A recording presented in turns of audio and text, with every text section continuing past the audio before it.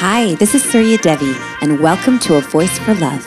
I'm a world music artist and healer living on the unceded traditional territories of the Coast Salish people, otherwise known as Vancouver, Canada. We're going to be speaking with leaders and visionaries from around the world to talk more about what it means to be a voice for love.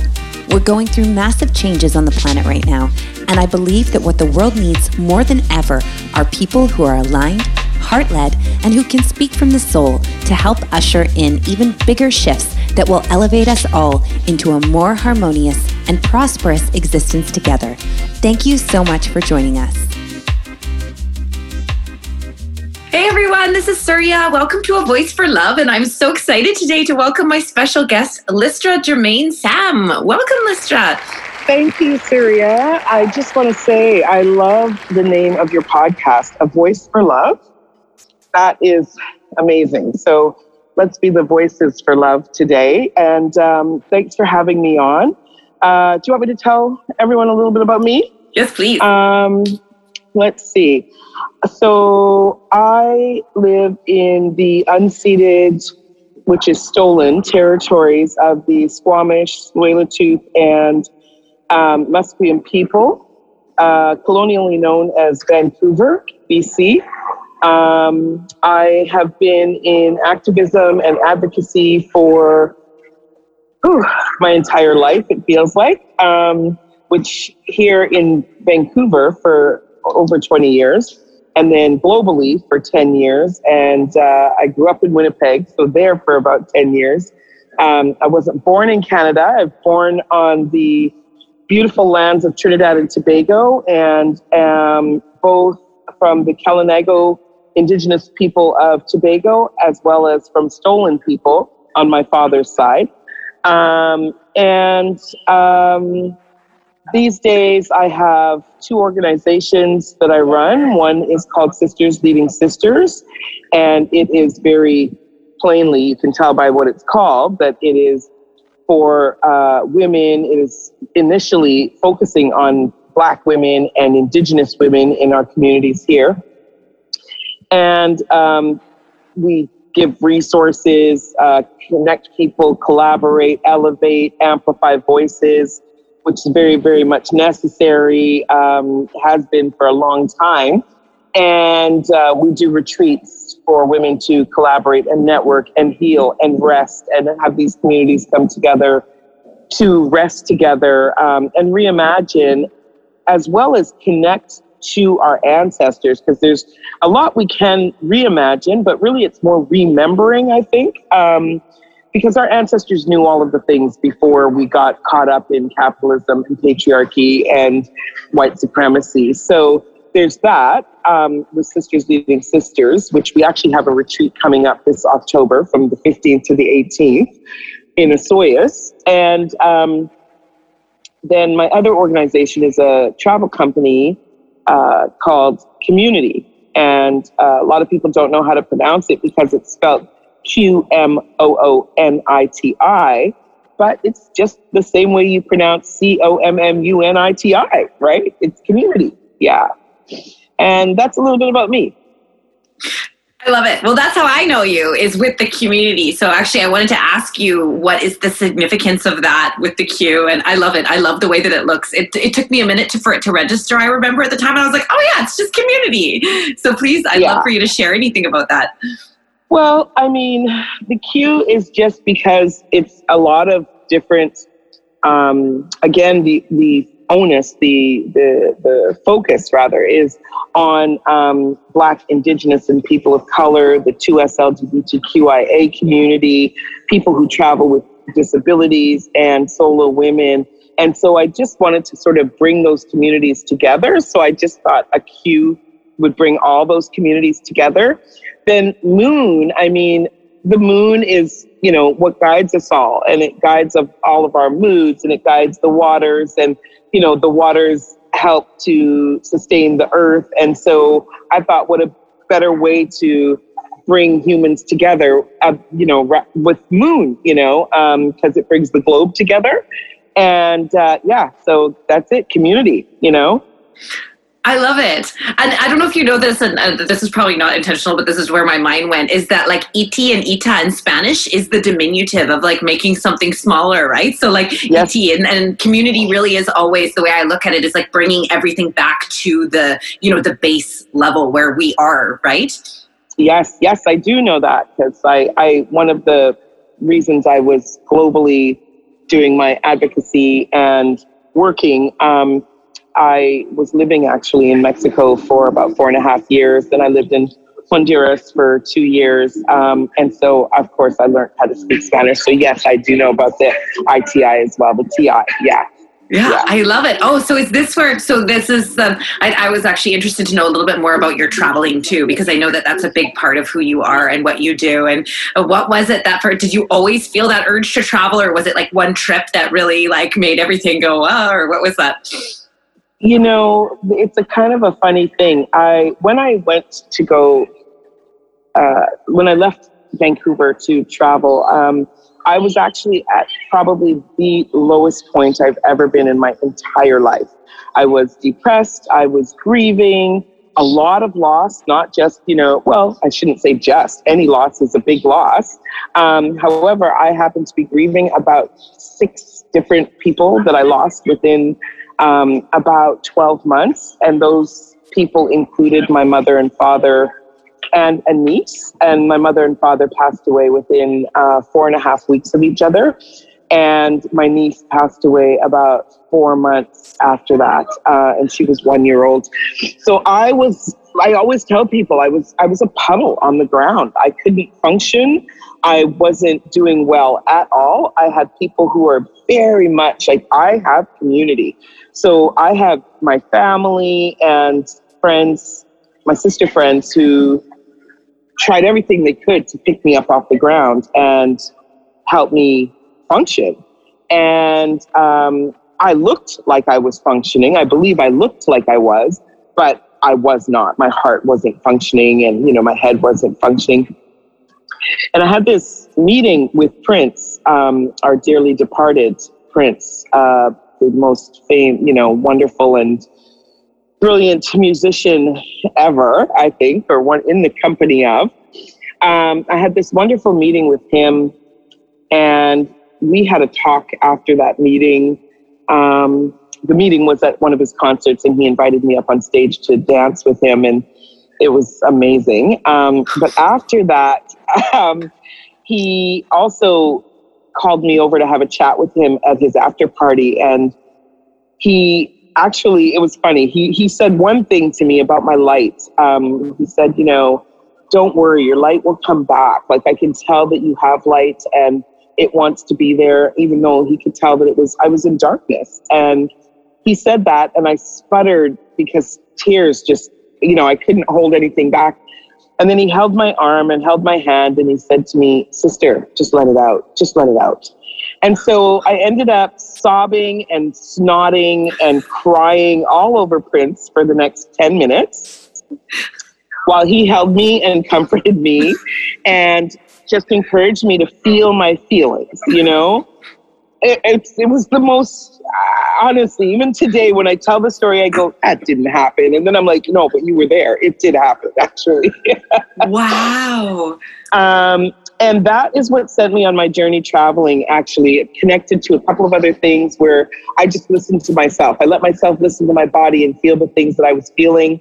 And I asked myself this question about if you could be doing anything right now in the world, anywhere in the world, like what would you be doing if you had all the resources? And my answer was traveling. So I packed up everything, put things in storage, sold what I, gave things away, and got a job working at sea and went traveling. And I was meant to be back in 6 months, and I thought I would be back in 6 months. And I did come back in 6 months. But I also, when I got back, went, I'm not ready. And I went back again. And then I came back 6 months later and said, I'm still not ready. And I went back again. And at this point, I'd been all over the Caribbean and then all over Scandinavia. And then I came back the third time And when I came back the third time, I said, I think I can't do this anymore. So I got headhunted by a company in Tahiti. I stayed in Tahiti for a couple of years, almost. And then I got headhunted again by another company in Belize. I lived there for a year. Then I got headhunted from there to a company in Mexico, and I lived there in two different parts of Mexico, Playa del Carmen and Cozumel, for about 3.5 years, I think. And then the same company transferred me over to a little island, Isla de Bahia in Honduras, to a little island called Roatan, to open up a business there for them. So I moved over there, stayed there for almost 2 years. So basically I was supposed to go away for 6 months, and I was away for 10 years is what happened. Yeah. Wow. So that's that story in a nutshell. You're a legend. I'm like, the Prince story, my face, I'm like, what? This happened with like Prince? Like when you first started talking, I'm like, Prince? Like, oh, Prince. I'm like, oh, Prince who? Like, so many people named Prince. Like, I'm like, oh, Prince. That's an incredible story. And his own knowing, like, I was just so like, wow, his own knowing and seeing you in that. That's powerful. Yeah, he saw me in my full capacity, and he saw me at my lowest and saw my highest being in me, even though I was at my lowest. That's what happened. Yeah. So, and wanted to comfort that. I can never thank him enough for that, because honestly, that saved my life. I think I don't know where I would be today if it wasn't for that meeting, to be honest with you. Yeah. Yeah. And today I'm thriving. I've never been, I'm happy, joy-filled, feel like I'm thriving, want to bring that to more people more of the time, use my light the way that he saw that it was there to be used, So I am in service to community. So that, again, is why my business is named Community. I'm in service to the goddess and all of us. And again, it's why I have Sisters Leading Sisters. So that's me in a nutshell. Oh, I love it. And I feel, and I want to acknowledge, I see your light too. And I see your light in you, and I see it in what you share, and I feel it. And I think about this a lot, how, like for me, it doesn't matter what tradition someone's from or religion or what name they call the divine. It's something that's felt in the, you can feel in people. So I just want to acknowledge that in you, and thank you. Cause I only know a little bit about you. I'm always finding out new things about you, including this morning I saw, you have this Prince story, and you also kind of like went head to head with our Prime Minister, Justin Trudeau. That was like, how did that happen? That was incredible. You were just like, Yeah, that was another, again, the divine, as you say. I have a friend of mine, this is a really roundabout story, a friend of mine named Judy Lewinson, and she's a DJ and an actor and a writer and a comedian. She's here in Vancouver. And she has told me for years that I'm an actor. And I was like, whatever, I don't even like that shit. And anyway, so someone had approached her and said, is there anyone that you know that is well-versed in politics and social justice and Canadian politics particularly, who is Black or brown, who could sit down in front of our Prime Minister and interview him and not be taken away by his charm? And she said, my friend Lystra is I guess whatever she said I was. And then said to them, she's a traveler. And if it wasn't for travel, I think she would be a politician, because she's really well versed in this stuff. So CBC got a hold of me and said, do you want to do this interview for Justin, not for him, but to him, interview Justin Trudeau? And I was like, well, yeah, I guess, if you want me to. But then he got caught on tape doing blackface. Then he got caught on tape again doing blackface. Then he got caught on tape doing brownface. I was like, who the fuck is this guy? Like, honestly, dude, you're supposed to be our Prime Minister. Like, what are you doing? And he was doing that at the time when he was, had the privilege of forming the minds and hearts of our young kids. He was a teacher at the time. I thought, what's wrong with you? Anyway, then they called me back and said, do you still want to do this interview? And do you want to call him out on the blackface stuff? And I said, you know, I don't want to be manipulated by the media. So no, I don't want to call him out on the blackface stuff unless I feel it in my heart in the moment, you know. I will go ahead with the interview that we had scheduled. So they flew me out to Toronto and, you know, I did that interview with him. You know, I wasn't sure who I wanted to vote for, and thank God I didn't vote, you know, with him in mind. I was like, no, I'm not down with you.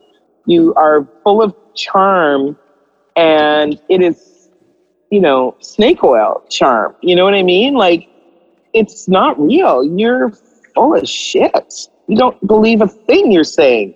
And one of the things that I find about, you know, Jagmeet Singh, who I hope actually, I mean, I don't like politics at all, but we are all political beings. And so we should be involved in politics. I mean, that's what politics means. It's us hiring people to, you know, make sure we're not a society that is anarchist. And yet here we are today in this society that is, you know, feudalist, and you know, the patriarchy is out of control, and capitalism is out of control, and white supremacy is out of control. And, you know, we are this far away from the wrong kind of anarchy, you know? So I don't know how that sounds, but anyway, because what I meant is, you know, we should be having a revolution, not anarchy, you know? So, yeah, so that's all about politics. That's how I got there with Justin. And I call him JT now, which, you know, I actually said to him during the, you know, before the interview started, I was like, is it okay if I call you JT? And he was like, oh yeah, you can call me anything you want. And I thought, yeah, because I'm not going to call you Prime Minister. I don't give a shit, you know. Oh yeah, you can even see it, especially in that. I mean, you can see it with him all the time, but even in your conversation, anyone who can read body language, you can see like you're so there and so present and so, you know, just like bring it. And he's like, everything he says is just like one little excuse after the other, and he kind of flutters his eyes and the whole very charming. Yeah, he was a big disappointment. I was hoping he was going to do something, but yeah, and I like Jagmeet as well, not to get political, but as you said, like we're political beings. As for the moment, we're in this system. We have to make it work for us the best way that we can. And I like Jagmeet. Again, he's a human being, so I'm sure everybody's got their things, but I like what he stands for. I like how he's not afraid to confront things, and even just to switch it up and like not have a white man in power would just be so great. Yeah. You know, well, that's what I was going to say too. I was going to say, you know, he's brown. He wears a turban. Yes. I love this about him. I do like the way he takes on the hierarchy in politics very, very much. And, you know, short of finding a black or brown woman who would do the same thing, if he's my best choice, I'm going for him because I see how he takes shit on, and I really appreciate him. He fights for the people. That's what they're supposed to do, you know? Fight for me. Don't fucking fight for some rich corporation that has billions of dollars. What the hell do I give a shit about them? You know, they don't give a shit anyway. So I can go on about that for a long time. So let's just dial that back a moment.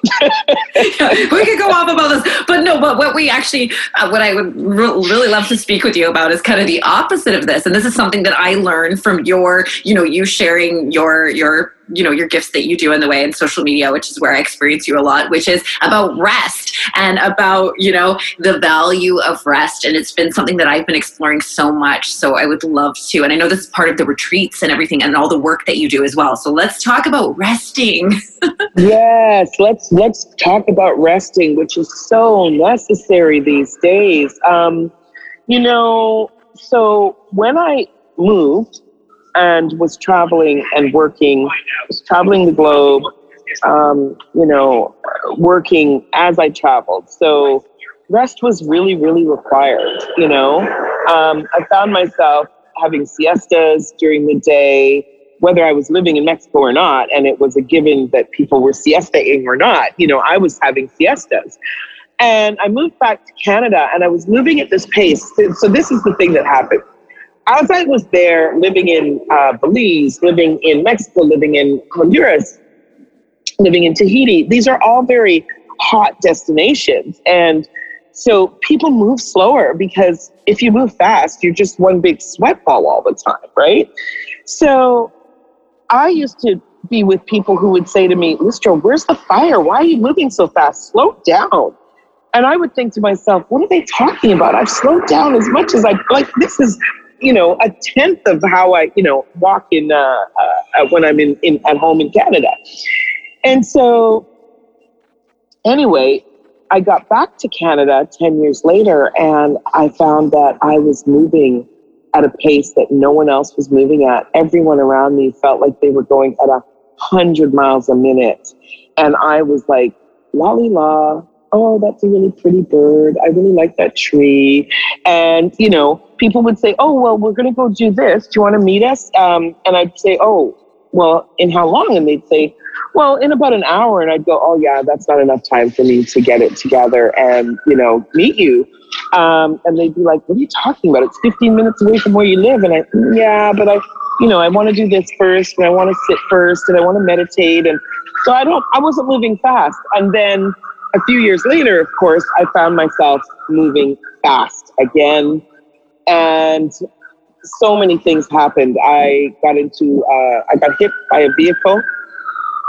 A cab was driving and hit me as a pedestrian. And that brought on a physical disability into my life. I didn't know how to deal with that. I considered so many things in ways to not have to cope with that, because we live in a society that doesn't honor disability, doesn't honor us in our wholeness and the way that we show up completely.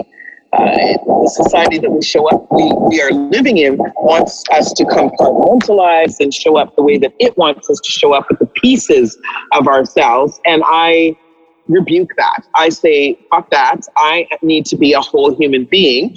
So, I quit my corporate job. I walked away. I started slowing down. I connected myself to, my spiritual, my physical, my mental, my intellectual, my divine self, and just continued to slow things back down again. And as a result, I was able to be more patient. I was able to be more compassionate with myself. I was able to have more space for my nieces and nephews and space for joy and laughter. I was able to be more creative. All of these things that happen when you give yourself rest. And so from that is where the rest retreat became alive, is the thought of, gifting rest to all my sisters. Black and Indigenous women, we have always had to carry not just racism and anti-indigeneity, anti-Blackness.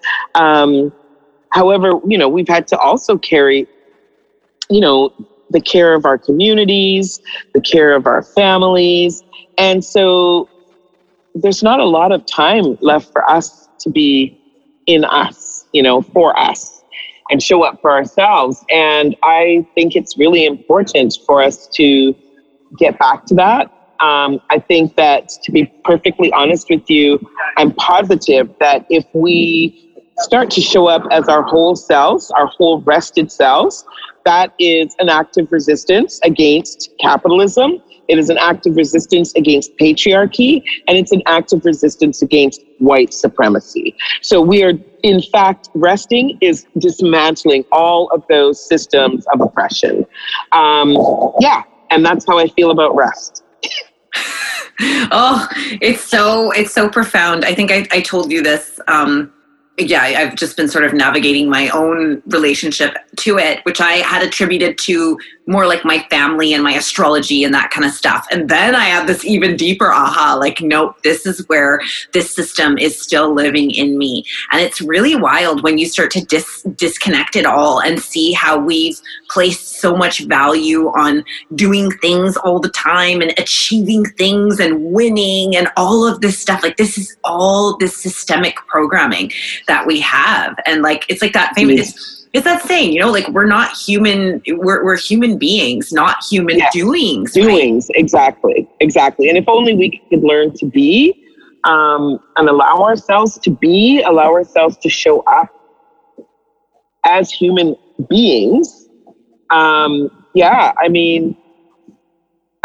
think that would scare the shit out of the systems. I think that scares the shit out of corporations. I mean, you know, the pandemic that we're in right now, that the biggest part of which we seem to have gone through over the course of the last 16 or 17 months, I think it has shown people a lot of things. One of those things is that we need rest, that we're tired, that we can't constantly sustain doing in the way that we have been doing for the last, 4 decades or so. Some of us for the last 4 decades, some of us for the last 400 years. But, we can't sustain that. And I think it's shown us that we have a lot in life to grieve, and that we need time and rest and each other, community, to grieve. I think it's shown us that we don't need to actually be doing as much as our systems have told us we need to be doing, because it's like all of a sudden we could work from home. We could, we don't need to go commute back and forth to offices, to grocery stores, to, all of these places where we're driving, we're commuting. All of a sudden, I live right near the seawall, and every day I would take a walk on the seawall. And I had never seen so many people out walking on the seawall before. And I was like, yes, people, that's it. Use your bodies, move your bodies, use your feet, and get some fresh air and be in nature and feel what it feels like to be a human being. And I think a lot of us are not going to want to go back to that human doing bullshit, because it's bullshit. It really is. And it did. COVID, there's so much of everything inside of the situation that we've been in, and there's many blessings. And one of them is that people slowed down, things slowed down. People literally went inside, when you don't have anywhere to go and all of these distractions are taken away, then it's like it creates this whole other space, which was very much needed. I could even feel nature was celebrating. Like I would go outside and I would feel the nature and the trees and the birds like, yeah, the people went away. Like they loved it. They loved it, They got to rest too. Nature got to rest as well. Yes. So, and this is the thing that we don't seem to understand. Again, I'm going to keep saying this as much as it's necessary to say for people to get it through their heads, that all of these systems that are upheld by capitalism and upheld by white supremacy and upheld by patriarchy, they have taken us away from the understanding that we are an ecosystem, meaning as humans, we are part of this stuff out here where I'm sitting under the trees. We are part of that ecosystem, the trees that are fed by the waters that are fed, by the salmon, the salmon that is fed by the, do you see what I'm saying? And the mushrooms and all of the ecosystems that are connected to each other, we are connected to that ecosystem as well. And until we understand that and stop taking from nature and not giving back as much as we're taking or even more, we are going to be, we've disrupted nature. And so, as you say, COVID, nature took a big fucking breath too and sighed in relief and went, oh, I can take a break and I can rest. And if we decide that we're going to get back to business, if we decide we're going to get back to normal, God knows if that day comes, I don't know what I'm going to do. But, if we don't decide that right now is the time to take and make radical moves to heal nature, we're done for, and people seem to think that that means take care of nature and don't take care of people, or take care of nature and the little beings, the critters, like the dogs and the cats and but no, that's not what I mean. We are a part of that. So we have to take care of each other and our communities. It's a holistic taking care of, we can't, I can't go and bathe in the sea and be one with the sea if the sea is on fire. If the sea is flooding through my streets, then I can't be safe there either, because that's not where the sea belongs, So if we don't figure it out, we're fucking done for. And I think we know that. And there are many of us, I think, who know that more than others and really want to bring a sense of awareness of that to people, and that's one of the things that, when I say rest and I say this particular retreat is for Black and Indigenous women, it's because I feel like we need rest the most because we are connected most to our cultures and our ancestry. And we can spread that message more than anyone else in its entirety and in a heartfelt, whole-bodied, embodied way, right? So we need a break. Yeah. And I'm hoping that the community, all of my communities will come together and support us in that. I am doing an in-kind donation so that we can have some what I call survival bags, which are swag bag that I want us to take into the retreat with us, and a Thrive for All bag, which is the sustainable rest pieces that I want us to take home and take into our communities when we leave the retreat. And so I'm hoping that our communities will donate to that and donate financially, because I want to give away as many scholarships as possible for this retreat, because again, coming out of a pandemic, the communities that were hit most with most disparities were Black and Indigenous and Brown communities. And so I want to make sure that there are as little barriers as possible for us so that all of our leaders can show up and collaborate and work at how we will come back out of the retreat and lend our information and our tools to our community at large.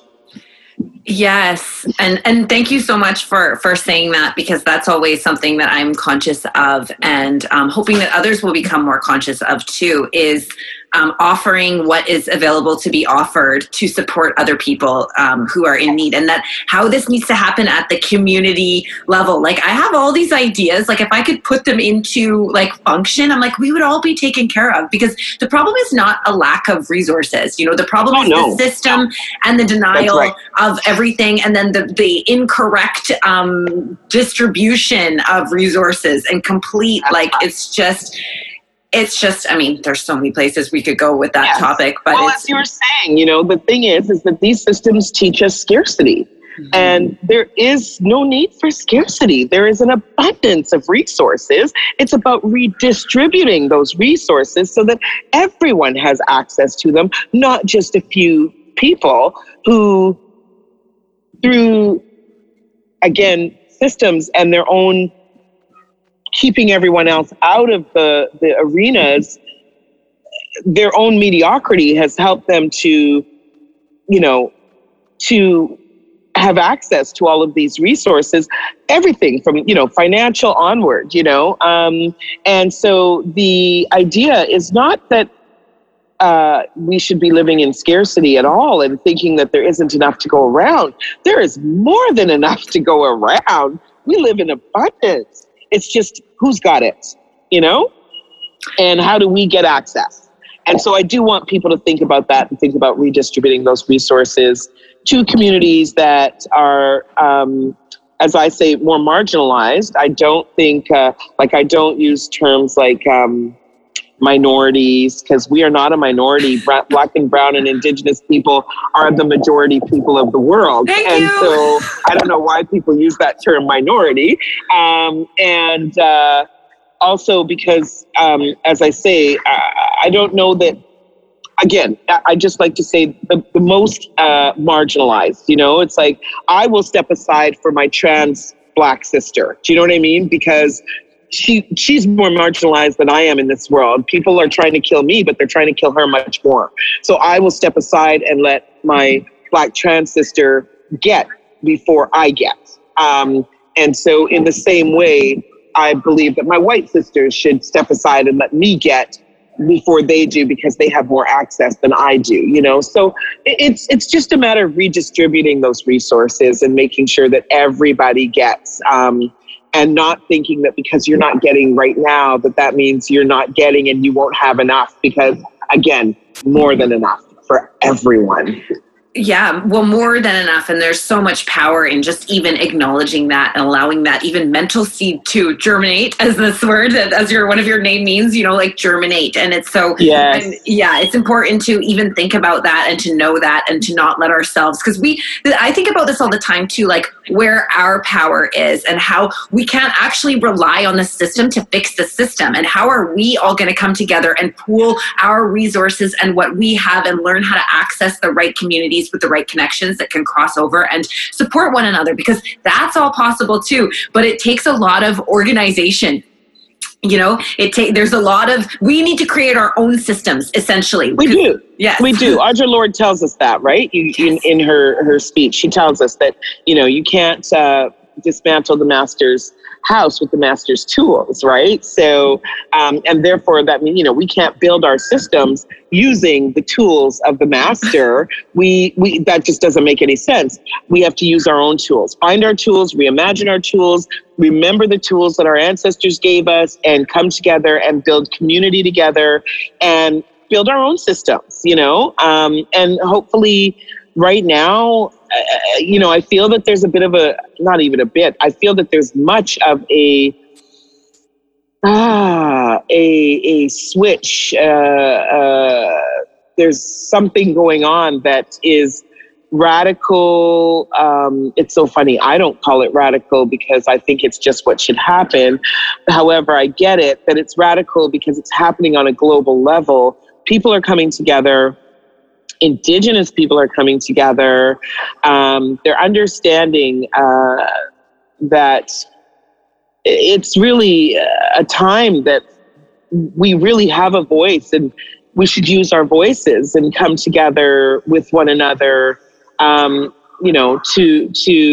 bring the message forward, amplify the message, and then for people to act on that message. Action is what is required of us all right now. And I feel that. I feel people know that, and I feel people are taking action. Yeah. I feel it too. I feel it like little by little it's happening, more people are getting it. And I just think people have to think about things more. Like, I feel like the reason I understand things is because I have so much compassion, so I can put myself in other people's shoes and say, well, wait a second, if that was me, I already know how I feel about certain things about me, and add this, and this. Well, wow, like this person is having a very different life experience than me, and it is part of my responsibility where I am able to. And this is where the piece about resting and limits, because I have, so I think about this a lot too, why we all have to be self-aware of our own positioning and then limits as well. So it's like, because there's ways that I can give, and then there's ways that I can't, because I'm a single mom, right? So that's a different... What do we have the capacity for? That's it. So that's why we call it community capacity building, right? Because we're building from the capacity of our community, first of all. So that means everyone in our... my family has this saying, we leave nobody out. Everybody gets to come along for the ride. And that means that... whatever your mental health situations are, whatever your financial situations are, whatever mistakes you've made in life, you are not judged by the mistakes you make in life. You are not the mistakes you make. You are not your financial situation. You are not your mental health situation. So we bring everyone along. So in that, we have the capacity. So we have every human, everybody is allowed, let's say, in that way, okay? Then we have the capacity of, this is how I show up. I show up as a learner. I show up as a teacher. I show up as my magic light self. I show up as someone who needs rest. I show up as someone who knows how to teach others or show others, guide others how to be in rest. So I have a capacity for a lot of giving. And sometimes I'm tired and I have no capacity for any giving. I just want to sleep and don't fucking talk to me. Okay. And so, yes, as you say, what you can give and when you can give, how you can give. No one's asking anyone to put themselves, in a situation where they are empty in capacity, because if we don't fill our own cups, and if we don't have people around us who pour into us and fill us up, then we are running on empty. And running on empty means you have nothing to give to anyone, never mind yourself. Like, you don't have anything to give to yourself. So that means you have nothing to give to anyone else. So we want to make sure that we keep people full. We keep everyone poured into with love, poured into with light, and poured into with whatever else, other resources we have to share so that we can fill everybody up. When our cups are running over, we have more than enough, as I said, an abundance to share with others. Amen. That is how you community capacity builds. Yes. Yes. I love that. And that's such a powerful vision. And it could be this way so easily. And, you know, if the system isn't going to do it, then we're going to have to do it. Yeah. And then that's where it takes the masses having enough of an awareness, enough people to kind of move. Because it's never made sense to me. I'm like, okay, if it's like the 99% versus the 1, like, how is this even happening? Like, yeah, how are we not winning? Right? Wait a second, planet Earth. What's going on here, guys? Like, holy, you know. Exactly.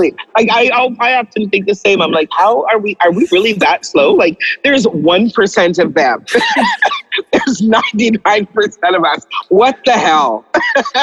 Right. But it all starts in the like, as when you were speaking about everything you were talking about, I was thinking, and this is why it's so important to share the messages like you just did. There's abundance everywhere. Life is abundant. Even just to like hear those words and to digest them and to start to make that the formation of our reality, everything can shift from that point, because we're just like we're like animals in a, you know, when animals are in an electric cage and then they take the charge off and the animals still stay in the cage. Stays in the cage, This is what most humans are like, and they don't understand that the key is actually begins. It's not, everything is not in the mind. I don't want to spiritually bypass, but everything begins there from the idea. So the more we begin to open our minds and have different conceptions and ideas, and this is also why having powerful leaders as examples is really empowering too, and especially in regards to representation, because when people see people that look like them and that they can identify with, that also makes them want to go like, oh, hey, like they did this, I can do this too, right? I can do this. Exactly. And also, Syria, I want to also say that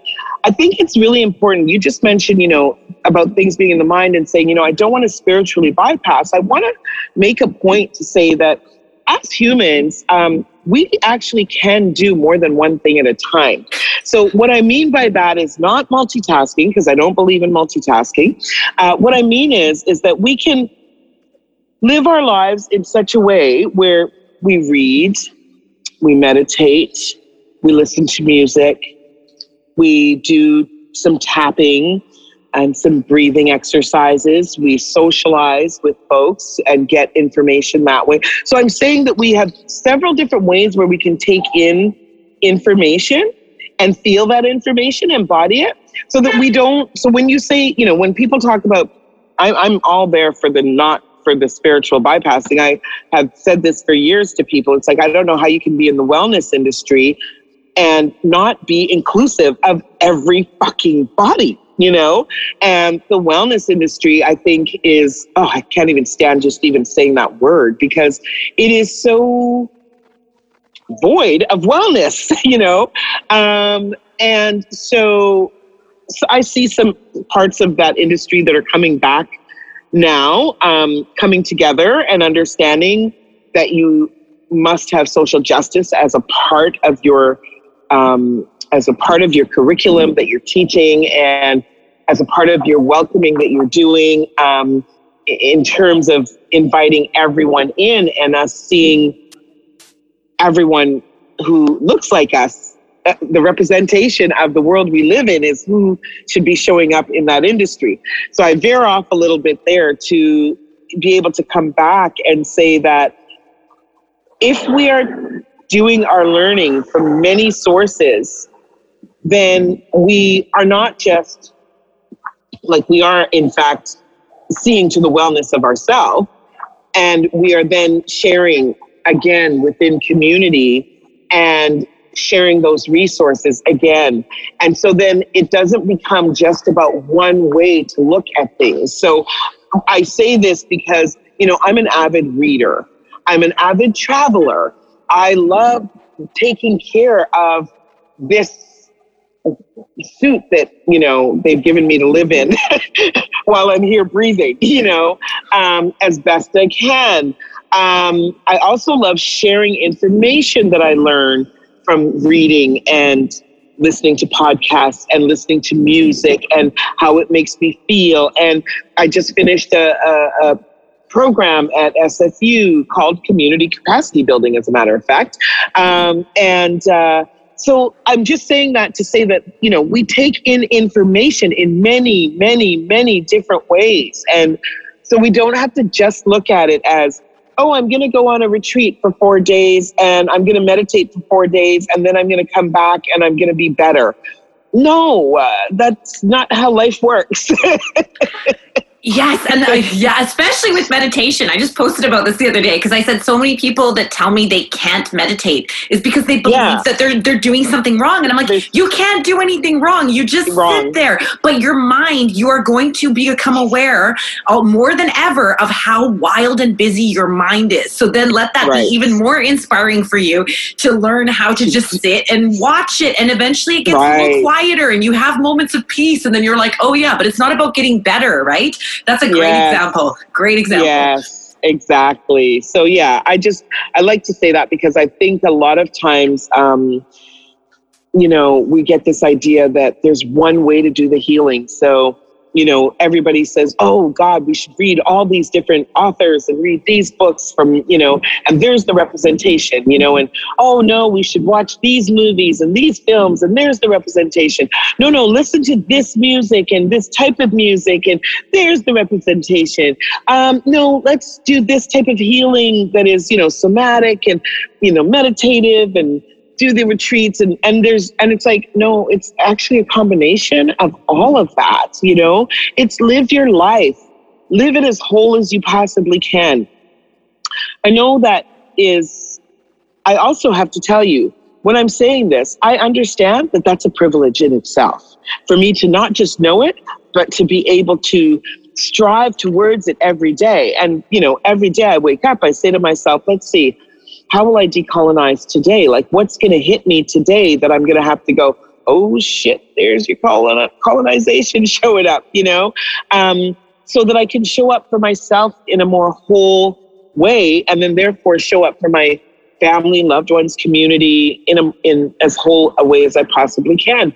I get that that's a privilege because I've spent a lot of years pouring into myself in order to develop that. And I know that not everyone can do that. I where I live in this city, I always say is the most, real human part of the city. Where I live is connected to the downtown east side, and I live in the middle of humanity. And there's people here who have lived out here for years, and they don't have the privilege of staying connected or being connected to their whole self, because being high is actually that's as good as it gets for them, And so I get it when I say that, we really need to lean into try to being as whole as we can.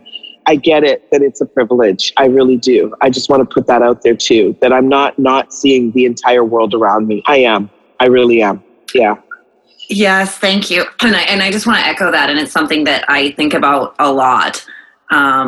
And I shared this a lot with people, like in classes or sessions or whatever. I say, like, it is really even a privilege that we have this time and space to work on ourselves and pour into ourselves, because in so many parts of the world, they're literally in survival. They are just trying to figure out how to survive. And because we're just a little bit, we still have issues, of course, lots of things happening, but it's like a different level that most of us are not in that literal fight for our lives. We're not living in the middle of a war. We're not living in the middle of, and so therefore it becomes, it's a privilege, and it's also sort of like a responsibility.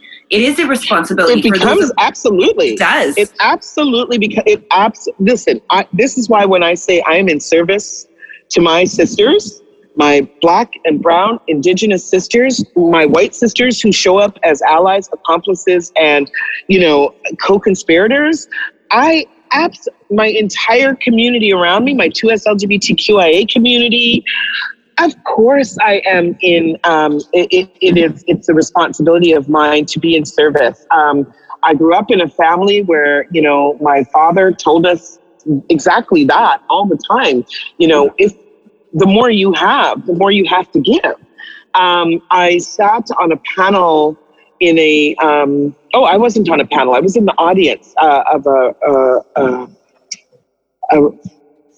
I can't think right, a conference in March, April, I think it was. And there was a woman on the panel who I'm going to probably paraphrase and wreck this, but I can't remember what indigenous treaty or where she lived and what her clan was. However, she said, for us in my culture, it is not the more you have, the richer you are. It is the more you give away, the more wealthy you are. The more you give away, the more wealthy you are. And that, let me tell you, that brought tears to I think I turned my camera off. I was just in tears going, yeah, because that's a culture that gets it. We have abundance. Share it with others, And so that's, as you say, it is a responsibility. It is absolutely my responsibility to, if I have an understanding that I am living a life that is full of abundance, if I don't share that, I'm an asshole of the 1%. Let's put it that way. Nah, I'm not living like that. No, ma'am. And that, what you said, is so profound.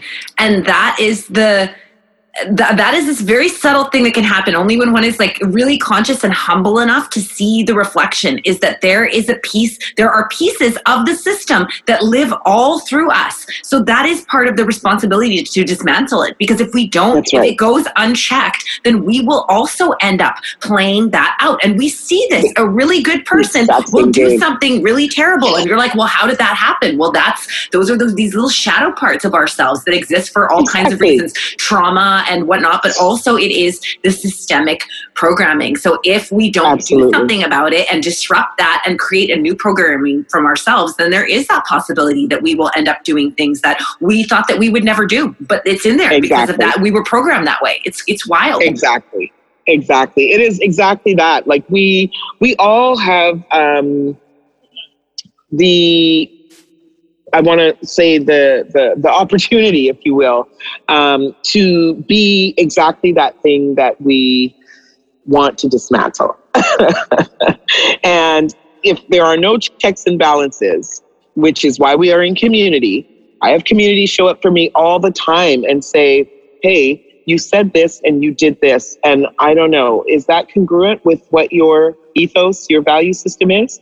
And I check myself and go, no. That is absolutely incongruent with my value system. I didn't even see that. Thank you very much.